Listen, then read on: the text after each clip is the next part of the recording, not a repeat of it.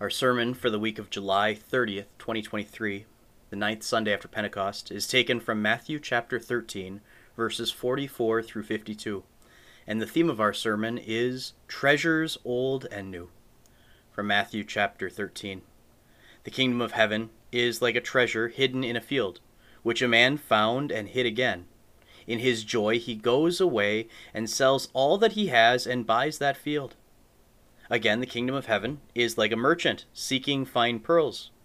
When he found one valuable pearl, he went and sold all that he had and bought it.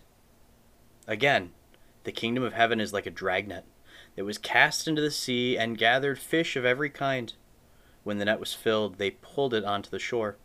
They sat down and gathered the good fish into containers, but threw the bad ones away. This is how it will be at the end of the world. The angels will go out and separate the wicked from the righteous who are among them, and they will throw the wicked into the fiery furnace, where there will be weeping and gnashing of teeth. Jesus said to them, "Do you understand all these things?" They answered him, "Yes." He said to them, "Therefore, every expert in the law who has been trained as a disciple in the kingdom of heaven is like the owner of a house, who brings out of his treasure both new things and old things." The word of the Lord. About the time you get your first real career job, you probably start thinking a little bit about investing. You think back to your high school classes when teachers would show you a chart of what $100 a month would turn into when you retired.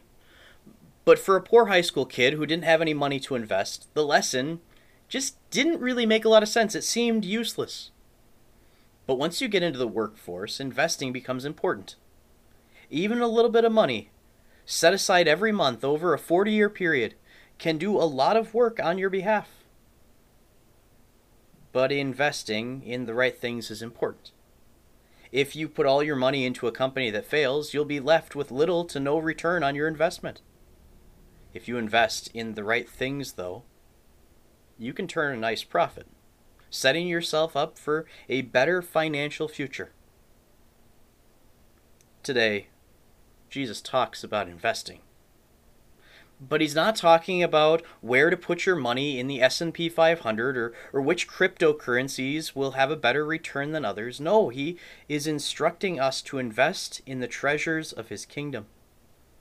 And these treasures are so much more valuable than the treasures of this world. Jesus tells us two parables about investing today. In the first, a man finds a treasure hidden in a field.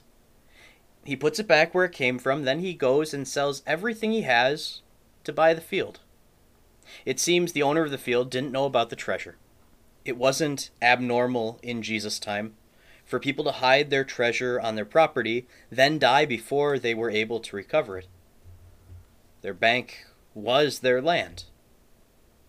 But notice what this man is willing to give up to buy this field with his treasure. He's willing to sell everything that he has. He's willing to walk up to the owner with only the clothes on his back and a sack full of money in order to buy this treasure-filled field. In the second parable, a merchant is looking for pearls. It seems he's a collector of sorts, but when he finds one valuable pearl, he sells everything in order to buy it. The pearl must be more valuable than any the man had ever seen and any that he had owned. Now imagine selling everything for one beautiful piece of jewelry. It would have to be remarkable, wouldn't it?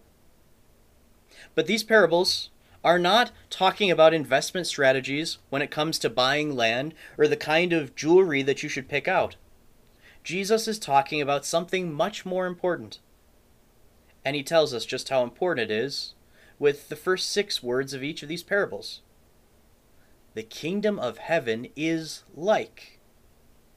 He's using these stories to illustrate something about God's kingdom, that work of God in heaven and on earth.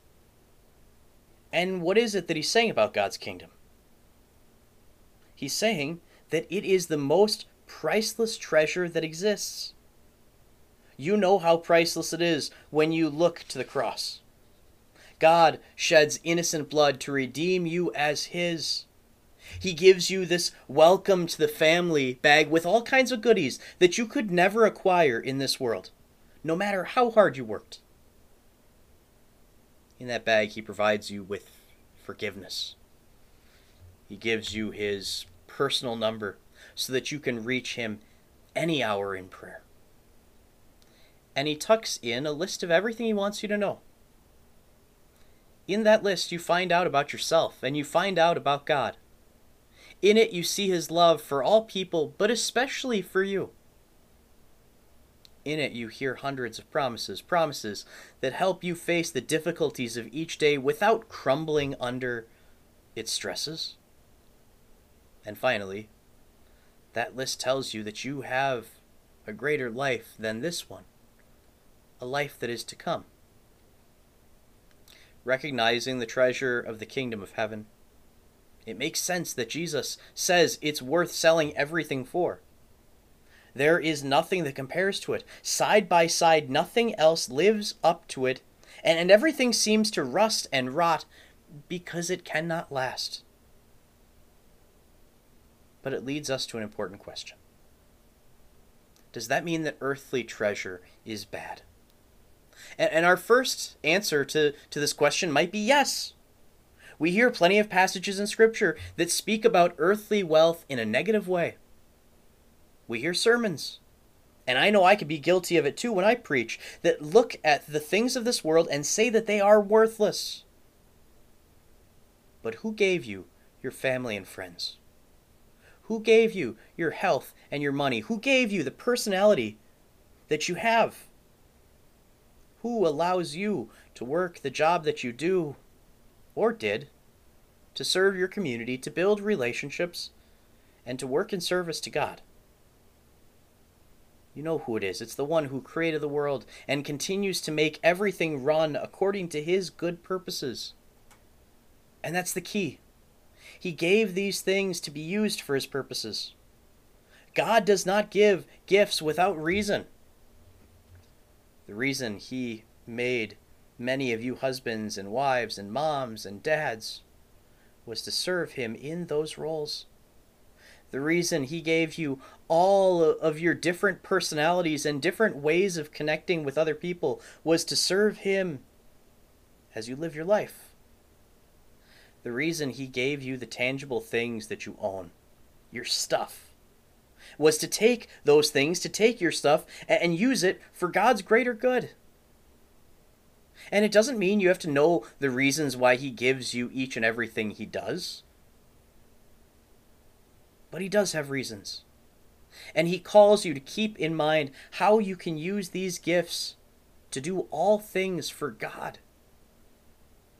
In this section, Jesus makes it very clear that we should invest these earthly treasures that God has given us to gain spiritual treasure. Just appreciating these blessings of life reminds us of how dear we are to God. He is constantly providing us with everything that we need and so much more. These earthly treasures also allow us to take care of our bodily needs so that we can focus on the things of God. He gives us our intellect so that we can read and understand his word. He gives us all these different interests and talents and blessings so that we would grow closer to him and appreciate the greater treasure that he has given us in Jesus. He gives us these earthly treasures for the sake of others, though, too. Think about how much generosity matters. When you are around generous people, how do you view them? Investing your money and time to share Jesus' love with the people in your life is one of the reasons God has given you so many earthly blessings. In another one of Jesus' parables recorded in Luke chapter 10, he tells his disciples to be shrewd with the things that God has given them, to make friends in the world so that they can tell those friends about Jesus.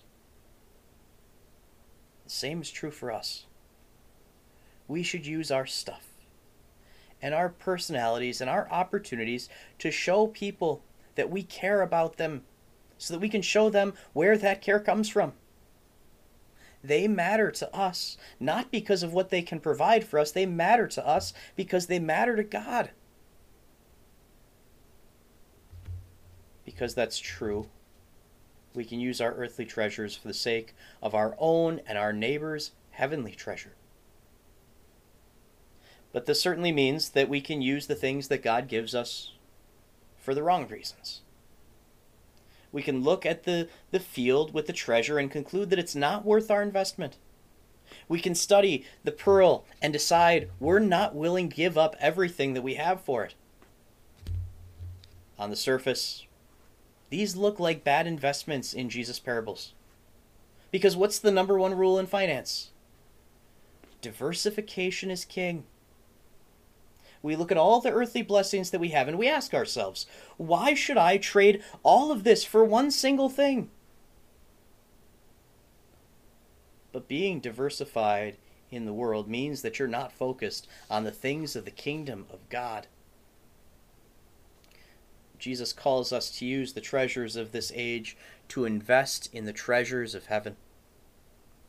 And none of the treasures of the world are worth anything if they're not being invested in the treasures of heaven. We look at this third parable from Jesus and we find an important truth. A time is coming when those who are invested in the treasures of God will receive those greater treasures they invested for, while those who did not invest in those treasures will be left with nothing. Those bad fish caught up in the net looked just like the good fish. The visible church, it's filled with both believers and unbelievers. But that will not be forever. The warning of Jesus is that being loosely associated with him, not being invested in these treasures, it's not enough.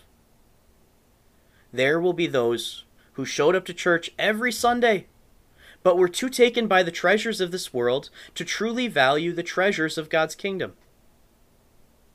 So how do we make sure that we never take these treasures of God for granted? Well, we keep going back to the well of word and sacrament. The reason that we start each and every church service in the name of the Trinity is to remind us right away on Sunday mornings that we have been baptized into Christ and that we have all that comes in that goodie bag of blessings promised by God. We make sure that we never take for granted those treasures when we regularly receive the Lord's Supper, to hear that he pours out his blood and gives us his body for the forgiveness of sins. We read and study God's word to see that the Bible shows God pouring out his greatest treasures throughout human history. He always gives us everything we need, including the reminder that salvation is ours through Christ. Take this treasure to heart. Jesus says, therefore, every expert in the law who has been trained as a disciple in the kingdom of heaven is like the owner of a house who brings out of his treasure both new things and old things. Yes, our treasure is old. It is not some passing trend. You're not going to recycle it or take it to Goodwill because it wears out. This treasure, it's timeless. It's rooted in eternal truth. And in less than one sentence, the Apostle Paul explains what this eternal truth is, or maybe rather what these two eternal truths are. He says, all have sinned and fall short of the glory of God. The human condition, it's universal. All people have been sinners since the fall into sin except Jesus. But Paul finishes the sentence, writing, and are justified freely by his grace through the redemption that is in Christ Jesus.